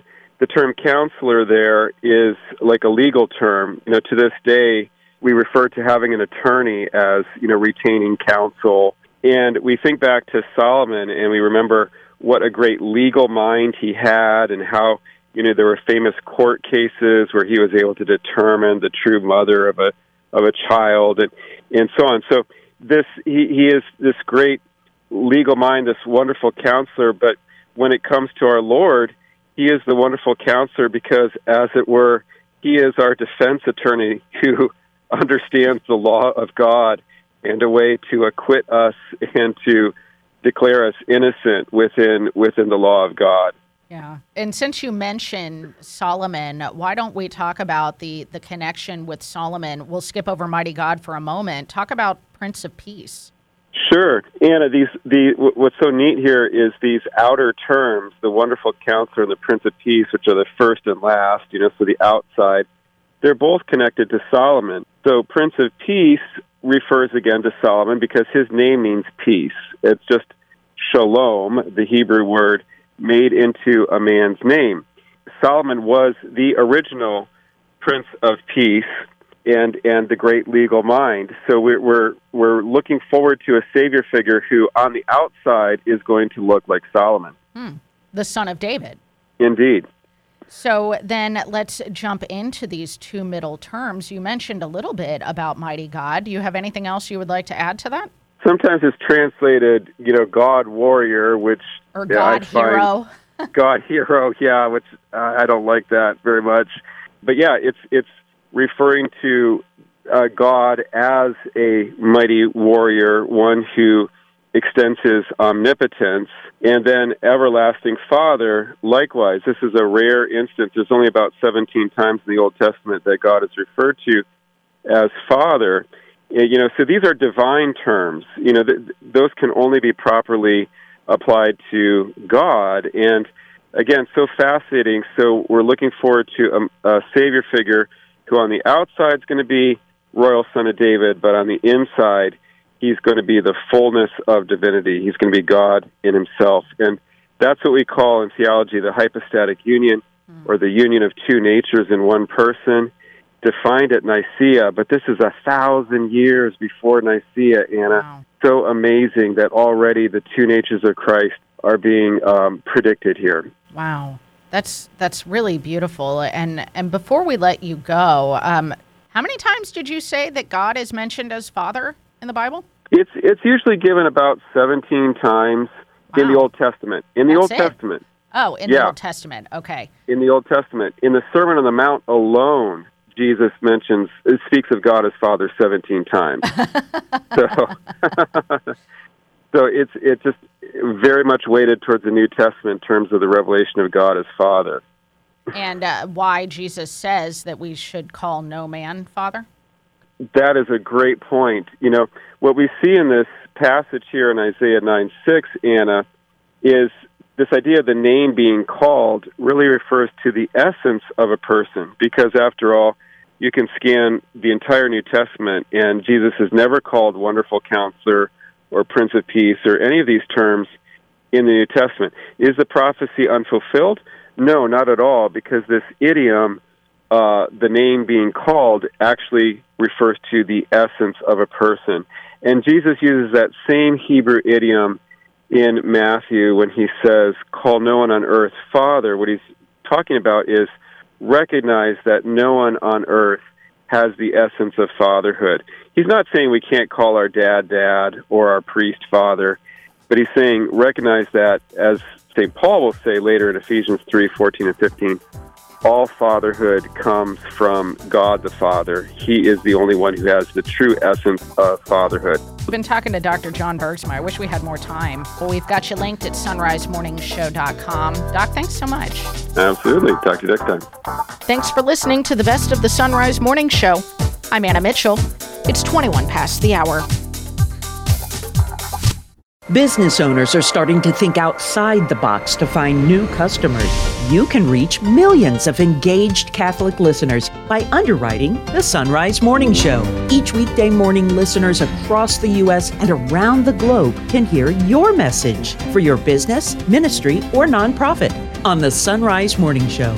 To find out how it works, email me, Leah@sacredheartradio.com. That's Leah@sacredheartradio.com. I'm Father Timothy Shear, and these are Biblical Impressions. If I asked you to identify someone named Zaphanat Paneah, you'd probably be at a loss. Here's his story. He was deprived of his homeland while still a young man.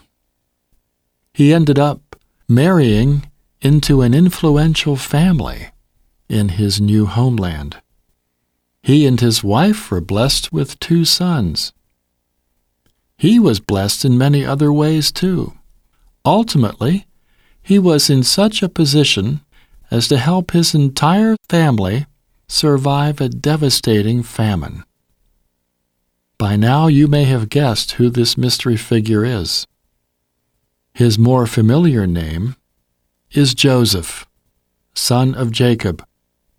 Joseph, who rose from deprivation to become the second most powerful figure in Egypt. Zaphanat Paneah was the name Pharaoh gave him at the time he received his promotion in Egypt. But surely for all of us, Joseph is the name that we love. For Sacred Heart Radio, I'm Father Timothy Shear. Joining us now on the Sunrise Morning Show is Dr. Matthew Bunson, Executive Editor and Washington Bureau Chief of EWTN News and creator of EWTN's Doctors of the Church series. Good morning, Doc. Welcome back. Great to be with you. It is great to have you. And, you know, we take a lot of things for granted, I think, as modern Christians. The theology of the Nativity being chief among them, really. You know, I think of all of the beautiful theology in like verses to our favorite Christmas carols, like Hark the Herald Angels Sing, veiled in flesh the Godhead see, hail the incarnate deity, pleased as man with man to dwell, Jesus our Emmanuel. Just beautiful poetry, beautiful theology that we have in our tradition, but the early church fathers had to fight in order for us to be able to sing lyrics like that, didn't they? Well, that's right. I mean, the Arian heresy, which effectively, in broad terms, denied the divinity of Christ, was propagated very successfully by the heresiarch Arius and his supporters in a variety of ways. But one of the most successful was to turn different theological statements into like sea shanties or rhymes or little songs that people could remember.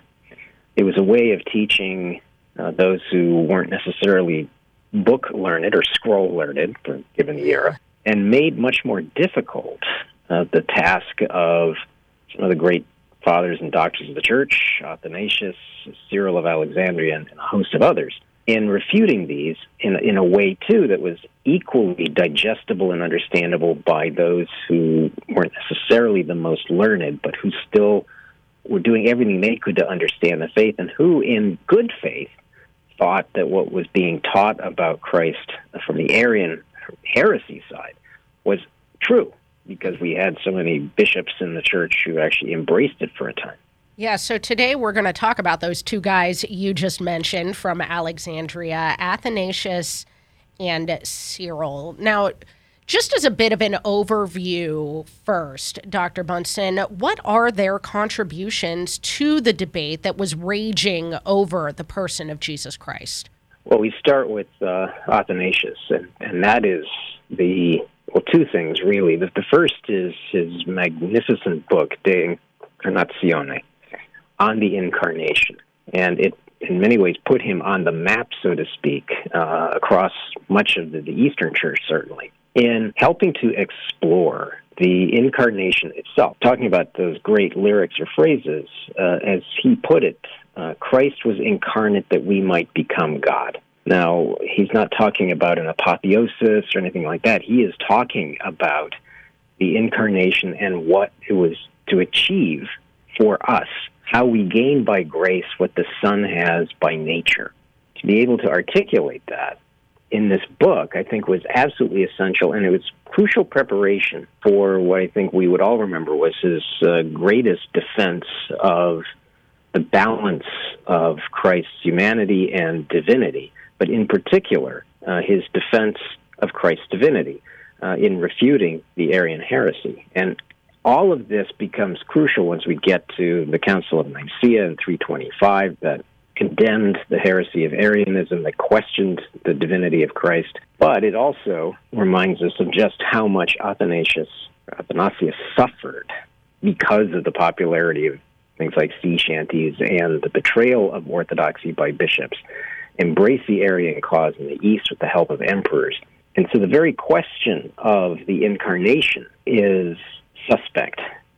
And for Athanasius, that was unacceptable. And that's why he suffered 5 different times of exile, over 30-plus years of service as a bishop and as a theologian, defending the divinity of Christ. And we keep coming back, though, to the question also of, on the Incarnation, the Incarnatione, because it's not just an important book in its time historically, but it's really a profound introduction to a proper understanding of the Trinity, of what's called Trinitarian theology, that also undergirds so much of the debates of the time. And that moves us also towards someone like Cyril of Alexandria at a time when even greater precision in understanding what the church was teaching and believed was needed in the face of new heresies. Well, let's stick with Athanasius for just another moment here. Can you talk about the reasons that Athanasius, or I guess some of the reasons, maybe your favorites, that Athanasius gives for why God would become man? Yeah, well, he includes a host of what I think are really interesting concepts. One, of course, is the argument of from on his book, corruptibility and incorruptibility. And that's the one that has always really stayed with me since I first read it, in which he talks about that the moment of Christ's incarnation to his resurrection is this fascinating idea of corruptibility versus that which is incorrupt. And, of course, Christ, as divine, is incorrupt. We have the incorruptible Word who has come into history, who has penetrated into the world through the incarnation. He enters into creation, which itself is corruptible, in order to turn what is corruptible humanity back up to God. And so there's this journey that we see in this very simple concept of that which is corruptible versus that which is incorruptible. And we can see one of those great ideas and teachings of kenosis. Now, when we're talking about that, we're talking about the self-emptying of God. And it is then this incorruptible, the Word coming down, in taking on a body, the incorruptible Word. What do we see? We see the reversal in humanity of corruption. We still have the debt that is paid by the death of Christ through the grace of resurrection, as he writes it. So it's this reversal of corruption, but it also helps us to understand, again, in this kenosis, the self-emptying that is so beautifully expressed by Paul in Philippians, that Christ became so vulnerable by entering into that which is corruptible in creation as a child, as the most vulnerable thing in the world. And yet we have in this child, in this nativity, the incarnation itself, the greatest event in human history, the greatest event in the history of the world, but has at the same time this beautiful direction to it of why Christ came, why he emptied himself, and what he's giving us through his death, through his resurrection, and through the witness to the incorruptibility that is the divine Christ. So that man may become God, which is where you began with him. Now, let's look at Cyril. How does Cyril of Alexandria then sort of, I guess you could say, build on the theology of Athanasius to defend the two natures of Christ? Well, and that's absolutely crucial, because we see coming out of the Arian controversy, and we see this throughout all of the Christological heresies of the 4th into the 5th and even the 6th centuries, of what is the authentic, true teaching? Who is Christ? And we see different pivots. We see these gravitational pulls from one direction to the next. But then you had a variety of heresies that were trying to grapple with the question of, all right, if Christ is divine, Christ is also human, how does that work? And so we're starting to see in some of the great councils, like in 431 in Ephesus, where you had the Nestorians who were unwilling, for example, to accept the idea of two natures in one person. Rather, and this becomes absolutely vital in how specific and how precise we have to be in our terminology. Was Christ one person with two natures, or was he, as the Nestorians basically claim, two persons, divine and human? And that the divine person essentially took on human form. And if that's the case, then how could we call Mary Theotokos, Mother of God, when she should, based on that, only be Christotokos, or the Mother of Christ, or the Christ bearer. Now, Cyril, of course, understood that this was impossible, that to give her that title was not only to do a great disservice to her, but also, as we see throughout all of history, in Marian dogmas, in everything related to the Blessed Mother, we always see Christ. So if our understanding of the Blessed Mother as Christotokos, as Christ bearer, and she is not Theotokos, then we have a problem. Yeah. So we see how she becomes this great lens for understanding Christ, and that's, I think, one of the great gifts that Cyril gave to us, where it's more than just semantics, it's more than just a bunch of terms. It's really an understanding of the profound ramifications of what we're actually teaching. That yes, Christ is one person with two natures, human and divine, and how that is held together in theological terms is called the hypostatic union. That balance is so crucial in understanding who Christ is, but also how our own story of redemption plays out because of it. We're going to have to close the conversation there, unfortunately, but just some incredible thoughts here from Dr. Matthew Bunson, drawing on the theology of St. Athanasius and St. Cyril of Alexandria. And all I got to say, Doc, is I'm just so grateful they did all of that work so that all I have to do is sit in the pew and sing Hark the Herald Angels Sing. Yes. But if the one takeaway is pay attention to those lyrics because they matter, at least in the good carols. Amen to that. We've been talking to Dr. Matthew Bunson from EWTN News and the National Catholic Register. Doc, thank you so much. Great to be with you. It's the best of the Sunrise Morning Show. It's 35 minutes past the hour. This is Father Rob Jack with the Catechism Moment. When we speak of divine revelation, what we are talking about is what God is telling us about himself. The things that God tells us are utterly mysterious and beyond our human reason. When we as Catholics talk about revelation, we say that there is only one source of divine revelation, and that is Jesus Christ. At the same time, we also profess that there are two distinct modes of transmission, namely sacred scripture and apostolic tradition. Paragraph 81 states that sacred scripture is the speech of God, as it is put down in writing under the breath of the Holy Spirit. This is manifested in the 72 books of the Bible. While paragraph 81 describes sacred tradition, it really doesn't clearly state what is contained in the tradition. For that, we need to look to paragraph 76. In there, we read that apostolic tradition contains the transmission of the gospel orally, by the apostles who handed on by spoken word of their preaching, and by the example they gave, and by the institutions they established, of what they have received, whether from the lips of Christ, from his way of life and works, or whether they had learned it at the promptings of the Holy Spirit.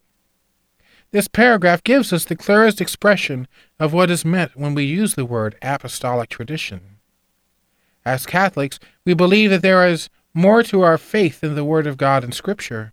Our faith is a living faith, and it's not just a set of rules and creeds and doctrines, but an ongoing life with Jesus Christ and the Holy Spirit, in which we are commanded to probe more deeply the mysteries that have been revealed, the truth that has been exposed, and the love that is manifested to us every day by Jesus and his Church through his sacraments. That's a daily adventure for us, and to dive into Scripture and tradition always yields for us great and wonderful fruits.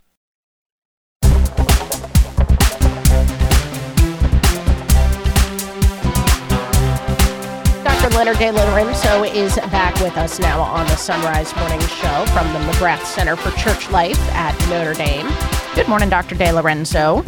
Good morning. Nice to be with you again. It's nice to have you. And we are going to be talking about prayer and the incarnation today. To set up this conversation, first off, can you explain why, if we want Jesus to teach us to pray, we need to do more than just read what he has to say in the Gospels? Well, the gift of our Christian life that Christ himself gives us is the gift of his own life.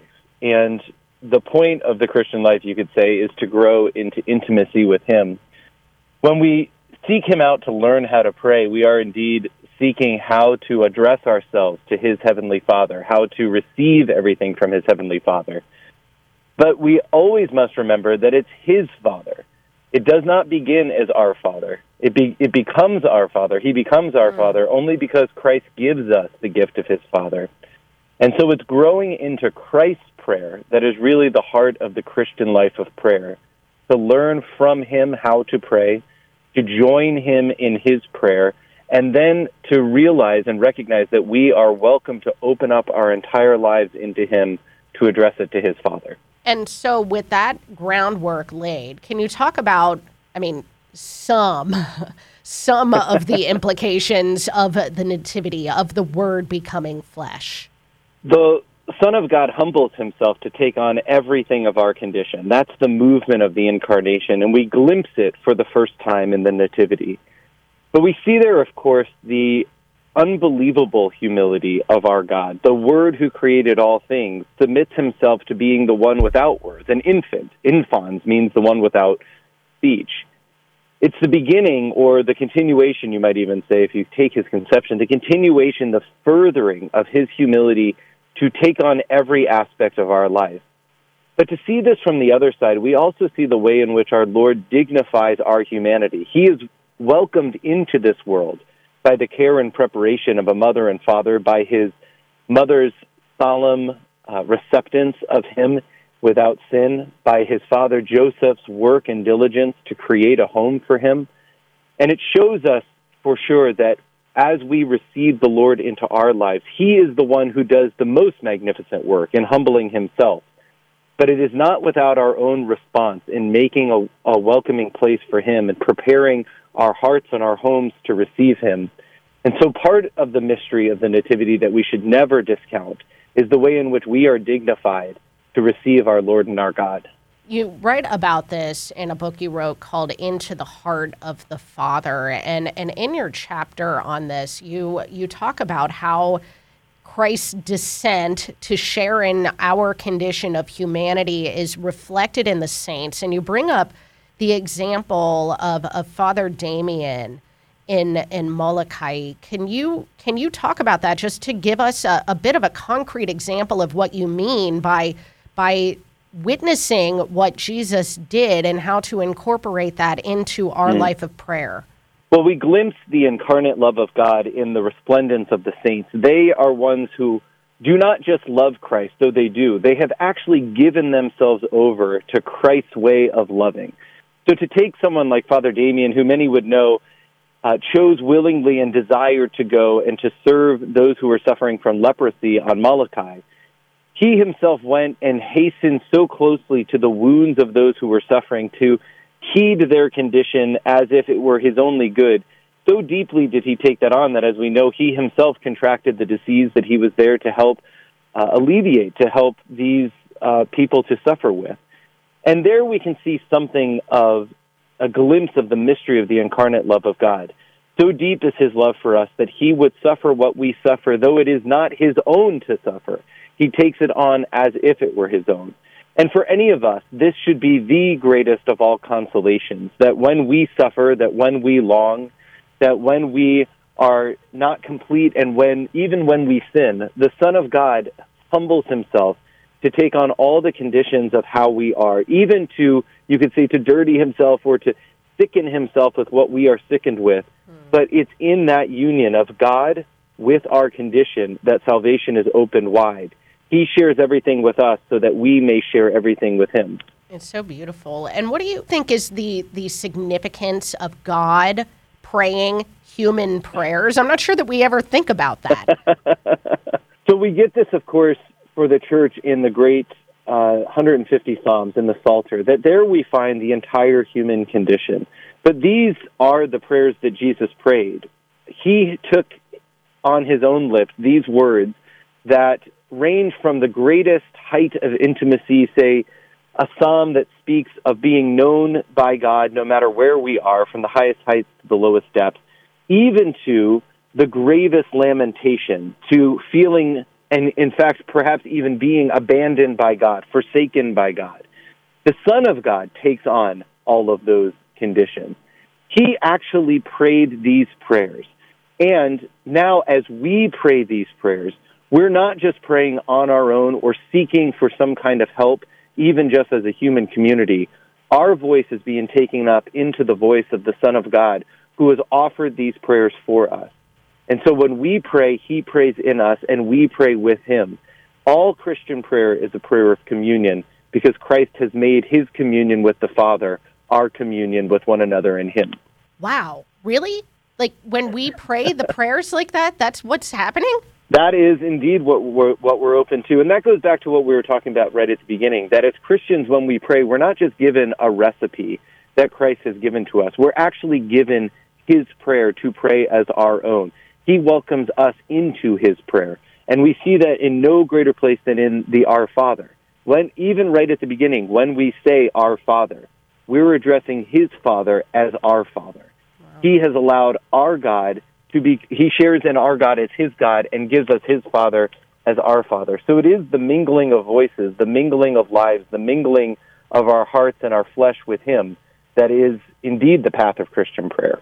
You know, that's really incredible, because I'm going to sound like I'm diminishing our very salvation, which is not my intention with this question. But we often think about the nativity and the incarnation of Christ as being, you know, this entry point of God into history to bring about our salvation. And yes, absolutely, that's true. But there's so much more to it than that. It is. This is the full pledge of the union of God with us. This is what has been anticipated in all of salvation history from creation onwards. This is the plan from the beginning. It's not just a response to sin, though now there is the remedy to sin in this movement of God towards us. The plan from the beginning, you can say, God's desire in creation for us is to be wedded to him, to share in his Sabbath rest on the final day, to be one in his life. As Catholics, we enter into that, of course, beginning in baptism, when we're submerged into the waters, when we take on the form of God's life, Father, Son, and Holy Spirit, and we begin to be open to that life more and more fully. That's the plan of creation being done for each one of us as we're baptized and made into the body of Christ, joining into the life of God. So when we say this about prayer, what we're saying, I think, is that prayer is the avenue by which we work out being the Christians we're called to be. That it's, first of all, God who prays for us and with us in the Son by the Spirit, and our prayers are always a response to his desire to be one with us. Some really incredible thoughts here about the incarnation and prayer. We've been talking to Dr. Leonard DeLorenzo. He's with the McGrath Center for Church Life. Thank you so much. My pleasure. Great to be with you.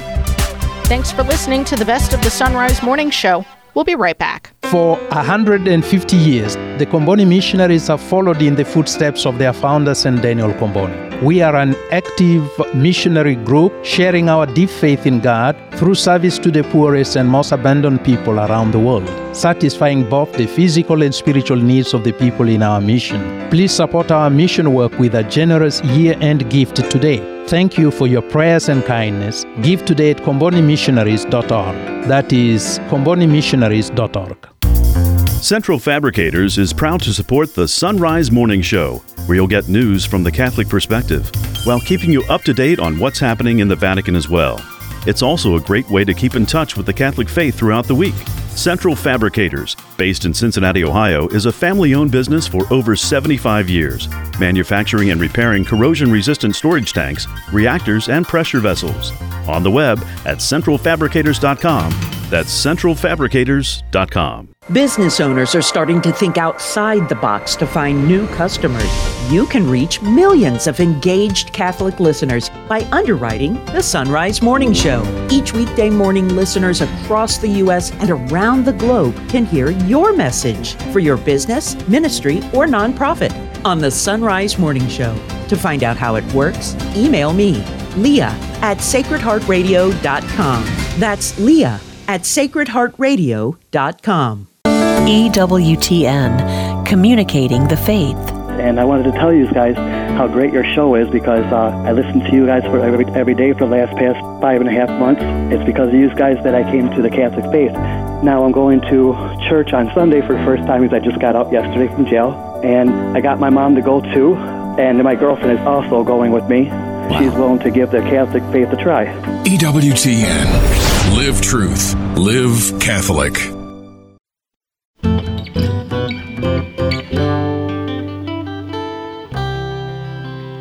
The Sunrise Morning Show continues. I'm Matt Swaim, joined now by Joseph Pierce, who's written a number of books that explore the Catholic literary tradition, including a couple of books about Lord of the Rings, Bilbo's Journey and Frodo's Journey. He's even done a Catholic course on the hidden meaning in The Hobbit. Joseph, good morning. Good morning, Matt. So, December the 25th, a fairly important date in our world, but also a fairly important date in Middle-earth. I wonder if you could get into that a little bit. Yes, indeed, and most people won't know that. Even those who know the date on which the ring destroyed, which is March the 25th, often don't know that December the 25th, Christmas Day, also plays a significant role in the Lord of the Rings, and with the emphasis on the word significant, because it's actually an allegorical connection to the deeper moral meaning of the work. December the 25th, in the actual text of the Lord of the Rings, we're just told that the Fellowship of the Ring leaves Rivendell in late December. But in one of the appendices, we're told specifically they actually leave on December the 25th. So the Fellowship leave Rivendell on what we now know in a Christian context to be Christmas Day. And of course, Frodo and Sam arrive at Mount Doom, Golgotha, on March the 25th, which is both the Feast of the Annunciation, but also, according to tradition, the historical date of the crucifixion. So the actual journey of Frodo Baggins as the ring bearer, the cross bearer, begins at Rivendell on the date of Christ's birth and ends on Mount Doom, Golgotha, on the date of his death. So we actually see the allegorical journey, if you like, of Frodo in the footsteps of Jesus Christ. It is kind of interesting because Tolkien was careful to not do what C.S. Lewis was doing, right, where there's not a 1-to-1 ratio. You can't point to The Lord of the Rings like you can point to Narnia and say, well, Aslan's Jesus, right? You can't necessarily do that in Lord of the Rings, although the fingerprints do seem to be everywhere. And this is just one major example. Yes, I mean, basically a better analogy than Narnia. You're correct. I mean, in Narnia, for instance, Aslan is always a figure of the Son of God in all the stories at all times. Tolkien's much more subtle than that. And where the better analogy would be medieval literature, which he loves so much. He's using similar allegorical techniques as the Beowulf poet uses, and the anonymous poet who wrote Sir Gawain the Green Knight also uses. In Sir Gawain the Green Knight, for instance, that the story begins on Christmas Day during the Christmas festivities, ends at Christmas. There's a penitential part of the story when Sir Gawain is going through the desert during Advent, and he sets off on his journey on All Saints' Day. So what Tolkien's doing is borrowing actually from the Christian writers of the medieval period. Well, what's interesting is how many people have borrowed from him since, or maybe not even necessarily borrowed from him, but this sense that big things happen on Christmas, right? Even though Christ is not present in any sort of like incarnational form in Middle-earth, right? They're not worshiping, they're not Christians, right? In Middle-earth. But it is interesting how many stories, I mean, from stuff as cartoonish as The Grinch, right, to something that's more sort of like in the classic film realm, such as It's a Wonderful Life. George Bailey has this massive turning of heart on Christmas, right, when he rethinks his whole life and sees that there's more to it than he ever realized. And then, of course, probably the most famous one is Charles Dickens and Scrooge's conversion that happens in the context of Christmas. I mean, this is really a day that so many writers, and of course Tolkien being in that stream, have pointed to and said, this changes things. Yes, very much so. And, I was up at Thomas More College of Liberal Arts this past week to do our final classes, and we decided to have a little Christmas celebration where we let the students actually select whatever their famous, favorite literary Christmas pieces were. And it's just astonishing, the array of people that found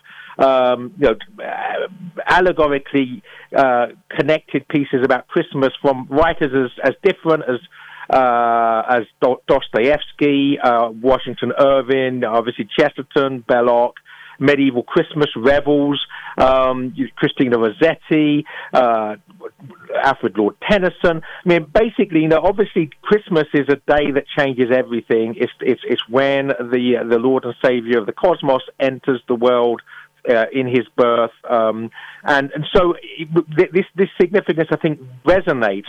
And one thing really surprised me, actually, Matt, is one of the students shows a track by a contemporary Swedish heavy metal band called Sabaton, who I'd never heard of, called Christmas Truce, which was inspired by the famous Christmas truce during World War I, where British and German soldiers met in no man's land and played football on Christmas Day, and had the moment of peace that transcended the murderous mayhem of war. There is something truly joyful and peaceful that's brought into the world by the presence of Christ, and we see it in these manifestations of Christian literature. Also, of course, with Christmas being this point of the incarnation, it does not, of course, end there. This is where Christ's earthly journey really becomes apparent to everyone. From, it had been kind of a secret between Joseph and Mary somewhat to that point, and now the shepherds are informed by the message of the angels. The wise men come from the east to pay tribute. This is the beginning of a journey. It makes sense that Tolkien would say, all right, this is going to be a great date to talk about the beginning of a journey that will undo the power of evil for good, or at least for the measurable future in Middle-earth. Yes, exactly. And although, as you rightly point out, the Middle-earth is not Christian in the sense that the story takes place thousands of years before Christmas Day, before the birth of Christ, of course, Christ is still the actual ruler of Middle-earth. And that's really what Tolkien is getting at, is that although Christ has not revealed himself as a man yet, he's not been born and revealed in that epiphanous sense, he nonetheless is still king of the universe. So it's appropriate that things should be happening on dates that will become significant through the incarnation, even that this is happening in the story thousands of years before the time of Christ, because Christ is the king of Middle-earth. He is the Lord of the Rings, which is why the ring is destroyed on March the 25th, and why Frodo leaves Rivendell with the Fellowship of the Ring on Christmas Day. It is pretty fascinating. I wonder if our listeners wanted to get into some of these hidden meanings of Lord of the Rings, what are some of the things that you've produced and worked on over the years that people can get a hold of so that they can dig in and find some of these clues that Tolkien has littered through his narrative? Well, it depends how deep they want to go. If they want to go deep, they can actually join the inner sanctum of my website, where there's a 45-part course on Tolkien and Lewis, where we go really deep. But if they want to go, perhaps not go quite that deep, they could buy my book Frodo's Journey, which is subtitled Discovering the Hidden Meaning in the Lord of the Rings, which is published by Tan Books. Well, it is a great opportunity, especially this time of year. I think people want to cozy up with something to read and dig in, and maybe even get to another layer of something that they have read a couple of times and is deeply beloved to them. As you mentioned, you've got Frodo's Journey, you've got Bilbo's Journey, you've got the Catholic courses as well, and so I encourage people to check those out. jpierce.co is linked at sunrisemorningshow.com. And Joseph, thank you as always for your time. It's always great to dig into the great works of literature and put on our Catholic glasses to do so. Much appreciated, and we'll talk to you soon. Thanks, Matt, and Merry Christmas to you and everyone at Sacred Heart Radio. That'll do it for this special edition of the Sunrise Morning Show. Thank you for listening. For Anna Mitchell and Paul Lockman, I'm Matt Swaim. May God bless you and keep you and grant you his peace.